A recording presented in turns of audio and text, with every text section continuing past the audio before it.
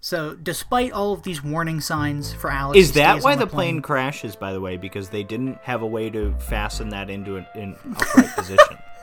I think so. Because that takeoff, you need those up. We all know that. From director George A. Romero, who I don't believe is referenced in Final Destination. That's kind of shocking. Mm-hmm. We got Hitchcock. We got Shrek. we got everybody but Romero, it seems like. Like, okay, I'll give this movie a pass because we never knew zombies to be anything like this before this movie. So I'm not blaming them for not using the word zombies. But everybody knows what a zombie is nowadays.